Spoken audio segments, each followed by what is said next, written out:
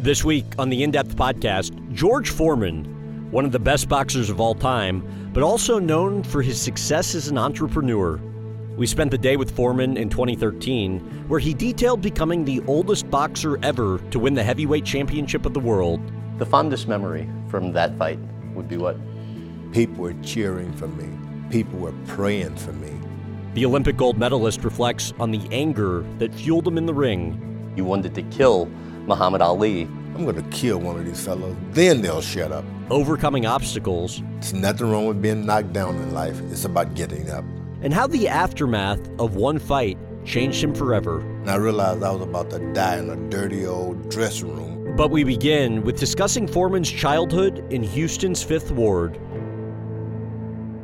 I want to take you back to when you were a younger boy growing up. You were the fifth of seven children. Your mother really did everything she could to make ends meet.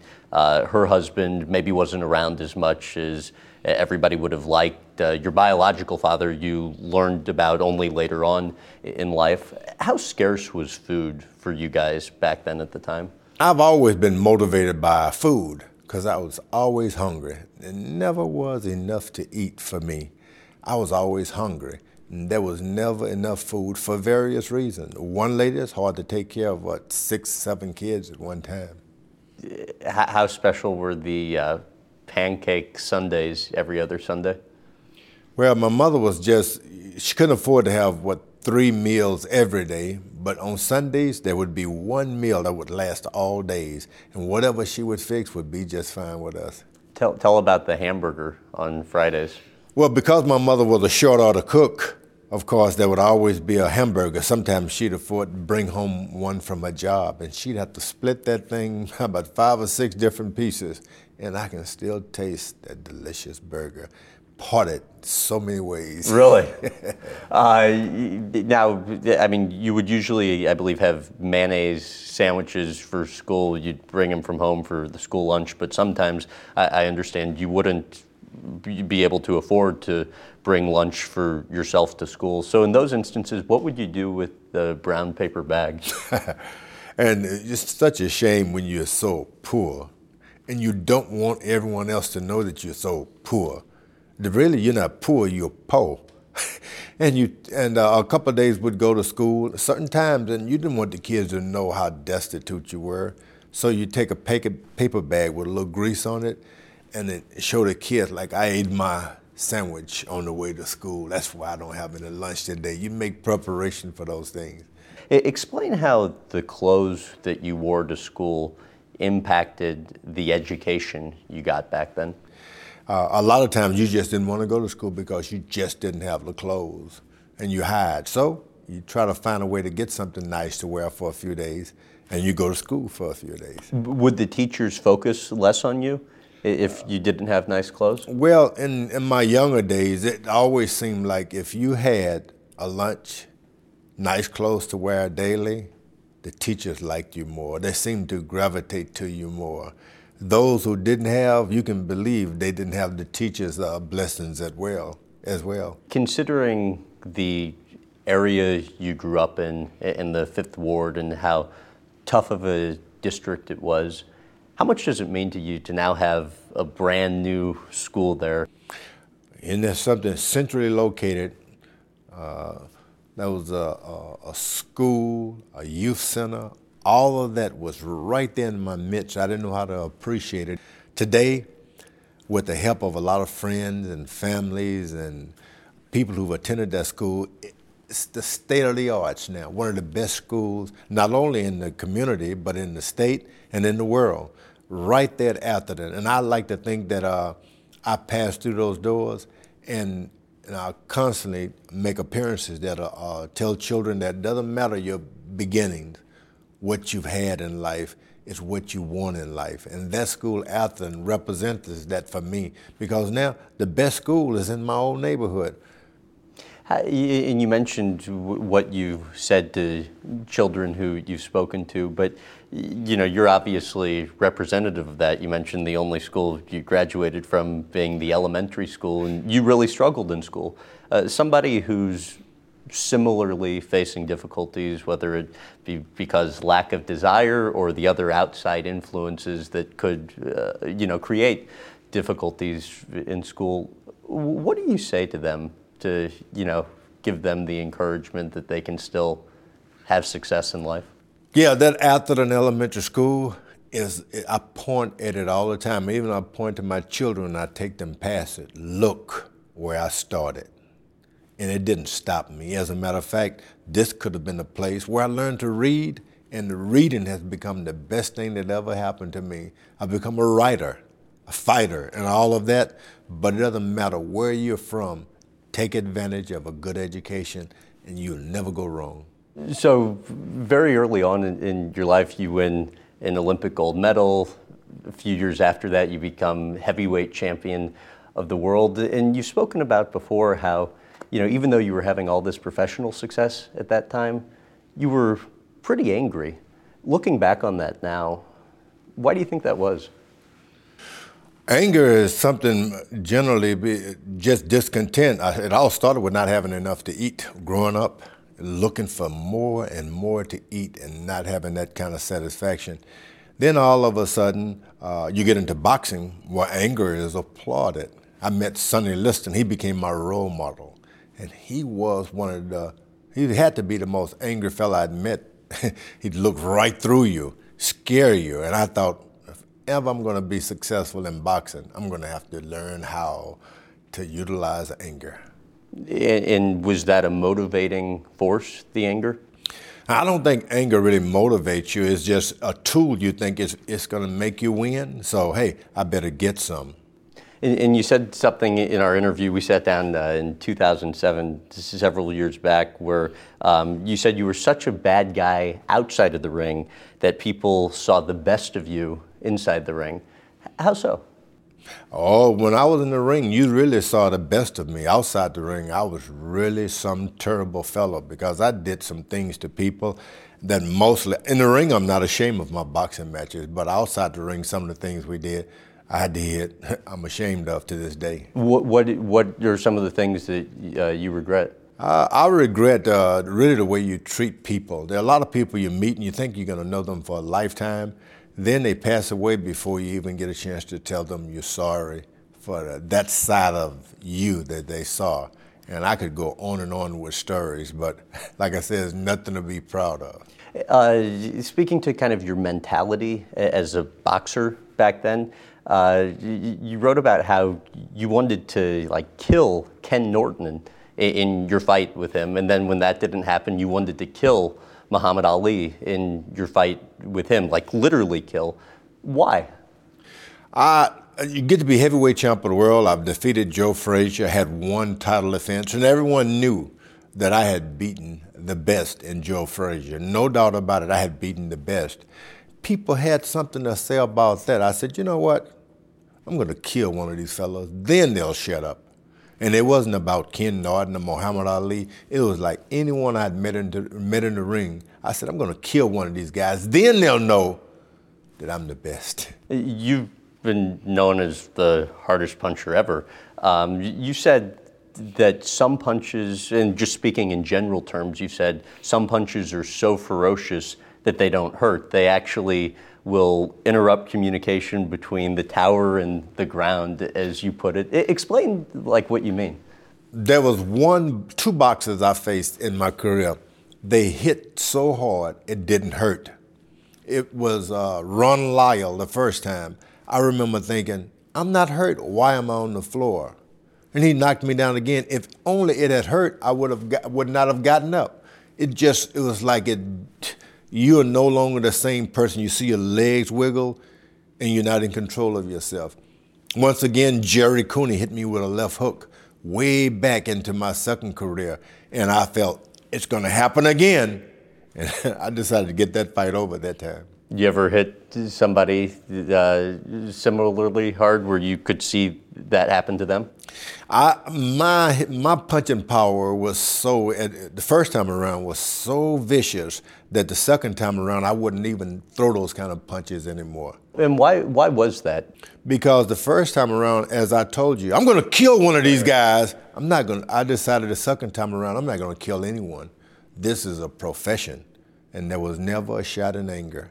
The rumble in the jungle against Muhammad Ali in Zaire, Africa. You said in your book it featured more unexplained happenings than any event in your life. And I know you've rehashed, this on multiple times before, but the water that you were given by your trainer shortly before you got into the ring, explain what you think was done to it. I got into the ring, and generally I dry out. Well, go without water.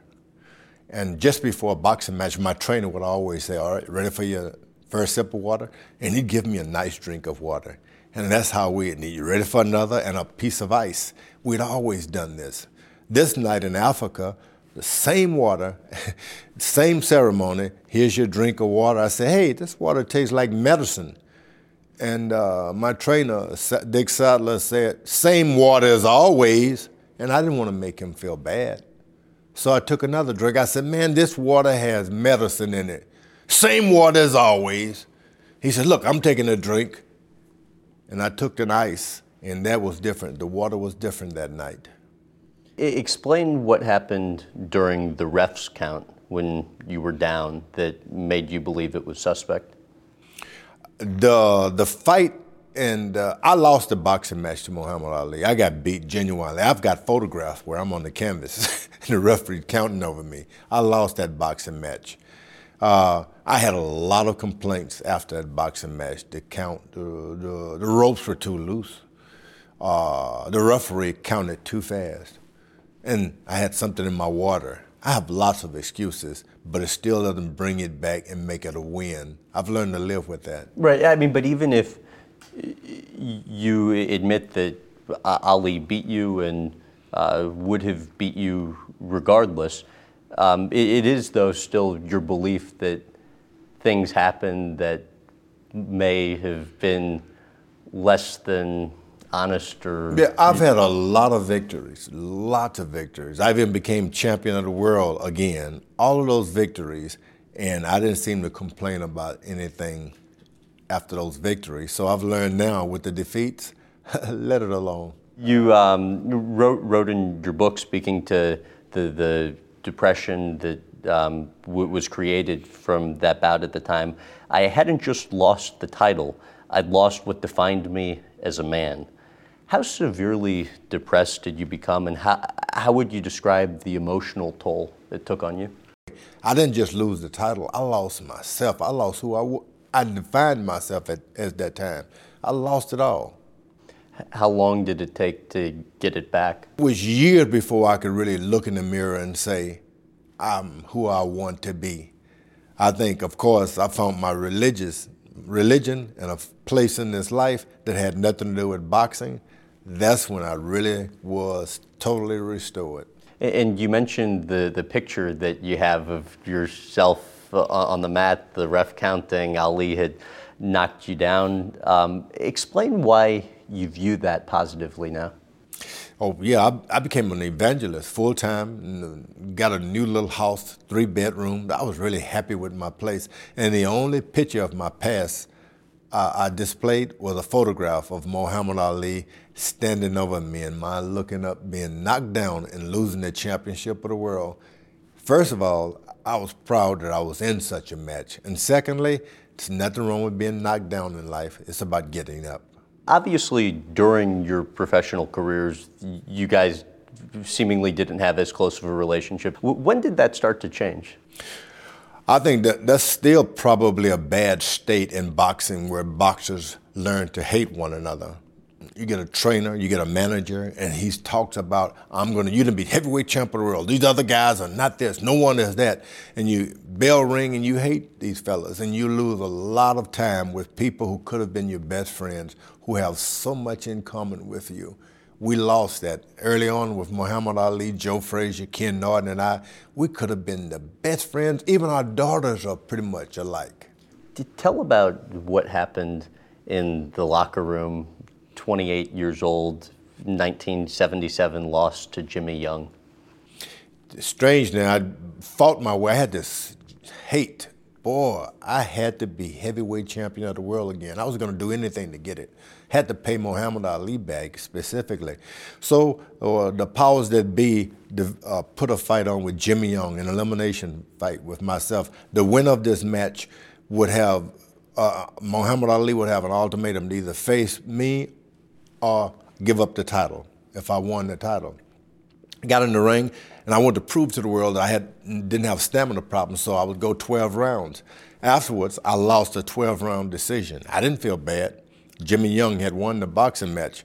Went back into the dressing room, and that's when my life changed. Went back, started walking, trying to cool off as normal. You don't have to worry about the boxing match. You're still George Foreman. You got money. You got cars. You could go to your ranch, retire, and die. And I'd never said a word like that before. Die. After a while, it started to multiply. Death. And I realized I was about to die in a dirty old dressing room when I had all these places to live in the world. Walked back and forward trying to keep my body in me because life is almost like a smile. You can just lose it. And as I was walking back and forward, heard a voice. Well, you George Foreman, you George Foreman, you got a ranch and all of that. Why you home and money? Why are you afraid to die? And I'd been talking about, I used to go out and talk about religion to everywhere, you know, about God, because I figured you can get some fans. Muhammad Ali had talked about Muslims. He got fans. I figured I was going to make, and the voice said, you believe in God, why are you scared to die? I said, man, everybody believes in God, but I don't want to die. So I started walking back and forward, and I realized I was going to die. I said, look, I'm still George Foreman. To this voice, nobody, I'm thinking someone's in the room playing with me. I can still give money to charity and for cancer. And the voice answered me back, I don't want your money, I want you. And I remember, boom, tears poured. And I looked around the room and I tried to, but I figured if I tell them, they're gonna think I'm crazy. And I tried to make a deal, it didn't work. And I looked, my leg gave out of me. I looked around the room and I said, hey y'all, I'm fixing it before I could say another word. All of my life went out of me. My leg gave out of me, and I was in this deep, dark place. All around me was nothing. Like every sad thought, if you multiplied them together, there was nothing, no hope. Like someone had dropped me in the deep sea and not a boat or an island anywhere. I got mad, because I'm the guy with lions and tigers. I didn't get scared. I said, I don't care if this is death. I still believe there's a God. When I said that, a gigantic hand reached in and pulled me out of nothingness. Just nothing. Sadness. And I was alive in that dressing room. Evidently, they picked me up off the floor and laid me on the table. And I remember saying, hey, I'm dying, everybody, but tell everybody I'm dying for God. Because I'd been saved from the thing that I was most afraid of, death. And my doctor stood behind me. I said, Dr. West, move your hand because the thorns on his head are making him bleed. And I saw blood coming down my forehead. No one else did. And I told my masseur, Mr. Fuller, move your hand. He's bleeding where they crucified him. And I started screaming, Jesus Christ is coming alive in me. And I didn't believe in religion. I thought it was for idiots. People who lose their girlfriends to go to church. People who lose their money to go to church. I had my money. Still had a girlfriend. And these are words that would never have come out of your mouth Jesus before Christ that. is coming alive in me. And I jumped off the table. They tried to hold me down. I said, I got to go tell the world. I got to clean myself. And I ran in the shower and started screaming, hallelujah, I'm clean, born again. I went toward the door and they stopped me because I didn't have any clothes on. I said, I got to tell the world.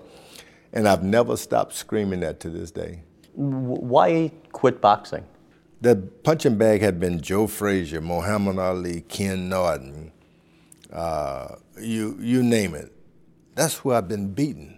I went back to my home and that punching bag was a piece of leather, cloth. It wasn't anyone anymore. And for 10 years, I didn't even make a fist. Became just telling that story. Next thing you know, they calling me Rev, brother. I was ordained, an evangelist. And I never intended to stop boxing. I just never went back. The youth center had the chance to we had the chance to shoot some footage of it yesterday. How did the idea for that come about? I really didn't want to be in the business of the youth center. I was a full-time preacher at the Church of the Lord Jesus Christ, and that's all I wanted to do was be a preacher. But I noticed the kids weren't coming to church. I'd inquired about a kid that I'd seen earlier in a gym that was run by my brother. The kid had gone to jail, and I asked him what happened. He said they were robbing the store. The storekeep shot one of the kids, and the kid I was interested in shot the storekeep. All these lives were devastated because I was trying to show everybody what a great preacher I'd been. So I started the George Foreman Youth and Community Center, just a place for the kids to hang out. I don't preach to them. There's not a Bible on there for them. The idea is that I'm here for you, and that's why the George Foreman Youth Center. And you started it during before your comeback after you had retired the first time from boxing. How's it evolved over the years?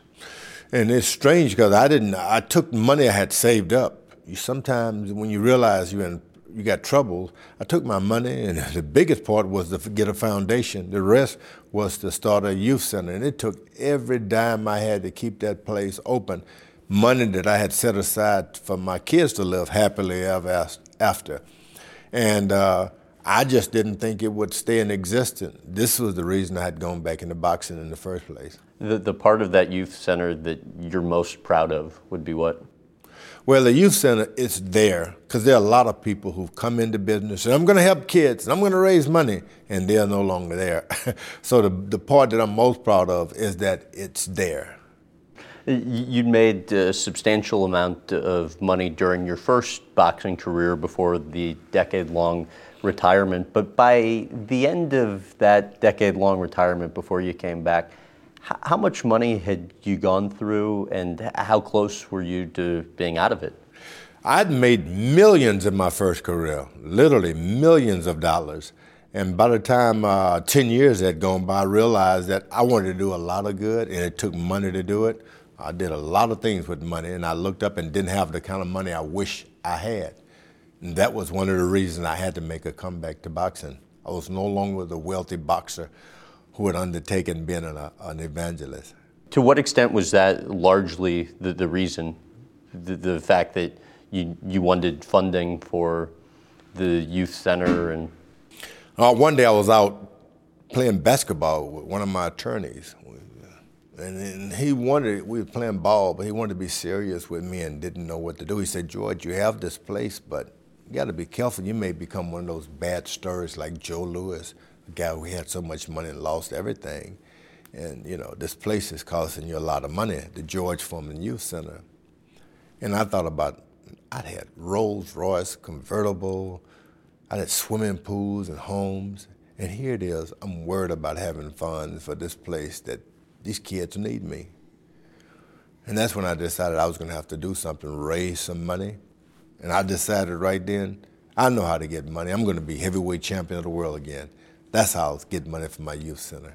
You were no longer able to use anger as a motivating force, as we spoke about. How did that impact things for you as you got back into boxing? The first time around, I was angry, and I just didn't care. I mean, people booed me, and it was great because they were booing the right guy. I was a bad fella. The second time around, I'd had 10 years to make friends with people. You know, I thought you had to be rich and famous for people to like you. People would actually give me a booster when my battery had gone down, and I tried to pay them, "Get out of here, biggin." I'm offered the last piece of meat at the butcher store. Give it to the big guy. A steward would come up in a plane and say, "We can give you a bigger seat, big guy, but we can't give you a meal." All these people were kind to me, and I didn't have anything. They didn't even know who George Foreman was. They were kind. The second time around, I had all of this kindness to pay back, and it was very easy to change temperaments because of that. 45 years old, you end up winning the bout to become heavyweight champion of the world, oldest ever. 20 years after you had lost to Muhammad Ali in Zaire, the fondest memory from that fight would be what? I'm in the ring fighting Michael Moore for the championship of the world, and once again, I didn't expect it. People were cheering for me. People were praying for me. First time around, everybody was praying for the other guy. Now, I'm a victim of prayer. And the fight is over. I get a knockdown, the 10th round. I looked around, satisfied my fans, because I said I was going to come back not for money, but to be heavyweight champ of the world. That's how I'm going to get my money. So I looked up and I said, if I win this thing, I never talk religion on television, but I said, if I win this thing, I'm going to get on my knees and thank God right there. And I did. I got on my knees and I thanked God right on the spot. Explain the importance of family to you. Well, I have a family of 10 kids, by the way, and almost 10 grandkids. Family is most important to me. You accumulate a lot of things, you do a lot of things, but at some point you look up and say, it was all for family. You forget that you had all these personal goals way back. It's all about family. And I get a chance to share my life with them now. This is very special. This is my life now, family. You found out who your biological father was much later on in life, and you've said that played a role in the decision to name all of your sons George. Explain why. Yeah, you look around for some roots and you can't find anything, so you decide you better plant something. I met my biological dad. I was already been heavyweight champ of the world and a grown man, and I didn't want my kids to be in that position. I wanted them to have something in common. And I figured, why not give them a name, George Edward Foreman? They're all called the same. And I tell them, if one goes up, we all go up. If one gets in trouble, we're all in trouble. It's a family name. And you don't have to change your name. Never anyone have to change the name, but change their ways. And I tell them, either live up to the name or change it. Well, and because all of their names are George, they also have nicknames. Yeah, and I would tell my wife, she said, you need to stop boxing. I said, the day I forget one of my boys' name, I'll stop boxing. So let's hear it. Can you remember all the names? George Edward Foreman, they're all named George. And but you know, you give your kids something that we have now. We all have a name, and that's very important. And it's up to them if they prefer to keep it. I don't want them looking around for their dad or their brothers, as I did. Tell about going to Barbados many years back, secretly, to take back two of your kids that were, unbeknownst to you, taken by your then wife there.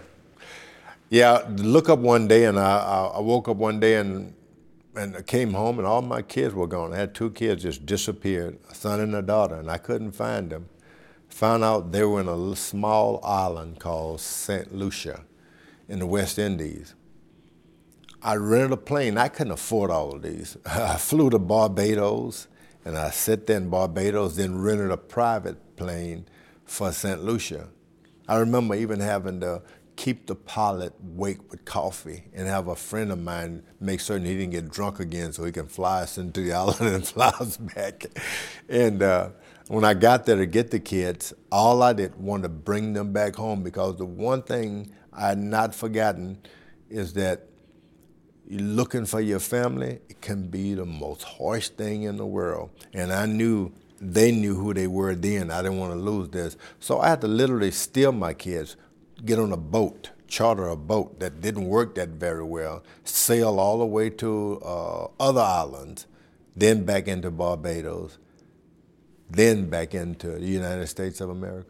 How tense was the moment when you got your kids and you were back at your hotel and then people showed up at the door?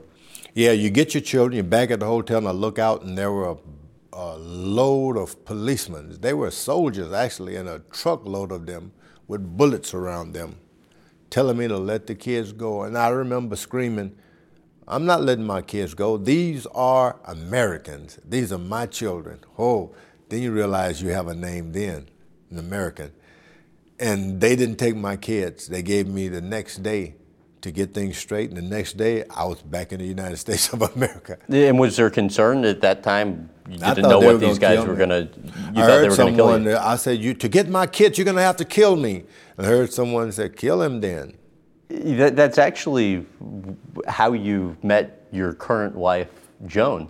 She was the caretaker for your kids when they were in Barbados. Joan, fifth wife.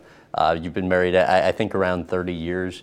Why do you think, having been married before, this marriage has been so successful when the other one struggled? In the past, I'd get married, and I always thought that someone needed me. I'm George Foreman. They need me. But when I met my current wife, my wife, Mary, we call her Joan, I needed her. And I know I need her. And she's always known that I needed her. And that's the difference. The George Foreman Grill. To what extent has it changed your life? Well, I'd really gotten popular on Madison Avenue. We'd done Doritos, McDonald's, and Meineke. Every commercial there was, we made a lot of money. People would pay you a lot of money to do a commercial. But then after a period of time, Kentucky Fried, they move on to someone else. And finally, a friend of mine said, George, you're making all these other companies wealthy. Why don't you get your own product? I said, sure. How much are you going to pay me? They said, no. We're not going to pay you. Get your own product. And we looked around and found this grill, not in this current farm. And we formed a joint venture together. And how did you go about even finding it, though? I told them, they said, let's look around for something. Sam Perlmutter and Henry Holmes, a few other guys. We started looking for a great product. And we found one. No one wanted to be bothered with it at all, this thing. They had names for it, jokes for it. Mm-hmm. But I took it and they said, try that. And I didn't want to use it, but my wife insisted. She said, it works, George. And the grease really rolled off and it's still tender. I ate it. I said, boy, let's do it. We formed a joint venture, which means I'd have the lion's share, but I'd have to make it prominent. I'd have to go out and promote it. And I did without money. Nobody put up any money for me to do it. And that's how the joint venture came about. It was a guy by the name of Henry Holmes who comes up with a joint venture idea. At what point did you know you were on to something? I did the agreement. The thing worked so well, and I said, give me 16 of the grills. I'll give one to my mom, my aunt, my cousin, and put them into my training camps. And that's all I thought would happen because they worked so well. I never expected it to be so successful. I got a check once for like $1,500. I said, what? Couldn't believe it. Really? Then I got another check for $15,000.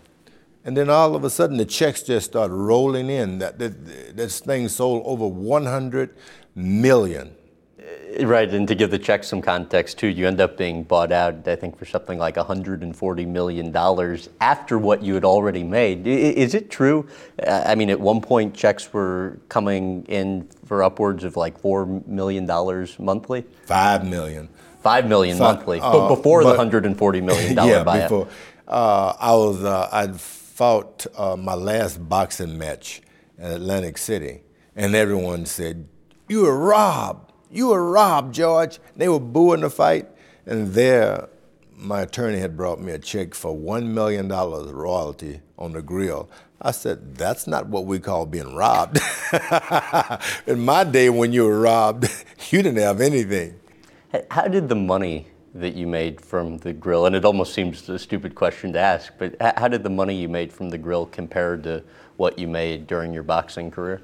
People ask me to compare the money I made in the grill and the money I made in the boxing, and you really can't because they're tied into one. Without boxing, I never could have had anything, nothing. I think I'm real thankful for being an athlete and have a chance to compete in sports because without that, I never would have done anything. How would you explain the importance of being a good salesperson? And when I left boxing, I was so sad because I concentrated all those years, and I needed to make a living. But I'd go out on the street corners and I'd try to sell Jesus Christ. And most of the time, people were going somewhere and coming somewhere, and they didn't want to hear. And I said, I'm going to sell this product. And I learned to sing. I'd jump and dance on the street, and they would pay attention. I learned to sell, and I realized if I could sell myself to being the heavyweight champ of the world, I can sell anything if it's trustworthy. And that's what I'm most happy about. And I am a natural salesman. That's what I do. Salesperson galore, that's me. Boxing today. What impact do you think UFC is having on the sport? I think that boxing is great, but you match two great boxers together. No one gets knocked down. No one gets cut. No one gets knocked out. And it leaves room for the UFC. People long for a good fight. And if you keep giving them nice boxing matches, the UFC will grow and grow and grow. The impact, boxing has had more impact on things coming up than anything else. How would you compare the strength of the sport today to when you boxed? I mean, if every boxing match, world title match, would have ended like George Foreman, Ron Lyle heavyweight title match, there wouldn't be any UFC. There wouldn't be anything, MMA. There wouldn't be anything. But boxing has constantly, from time to time, gone into another range where people don't know what it is. It's like one is scared and the other is glad of it. Those boxing matches have taken boxing down. And currently the heavyweight champ of the world, he wins boxing matches, but no one knows, no one pays any attention. Really a pleasure. Thank you. Thanks for listening to my chat with George Foreman. For more from the interview, including my tour of Foreman's massive car collection, go to youtube.com/Graham Bensinger. And as always, before you go, please leave us a rating and review. Thanks again for listening.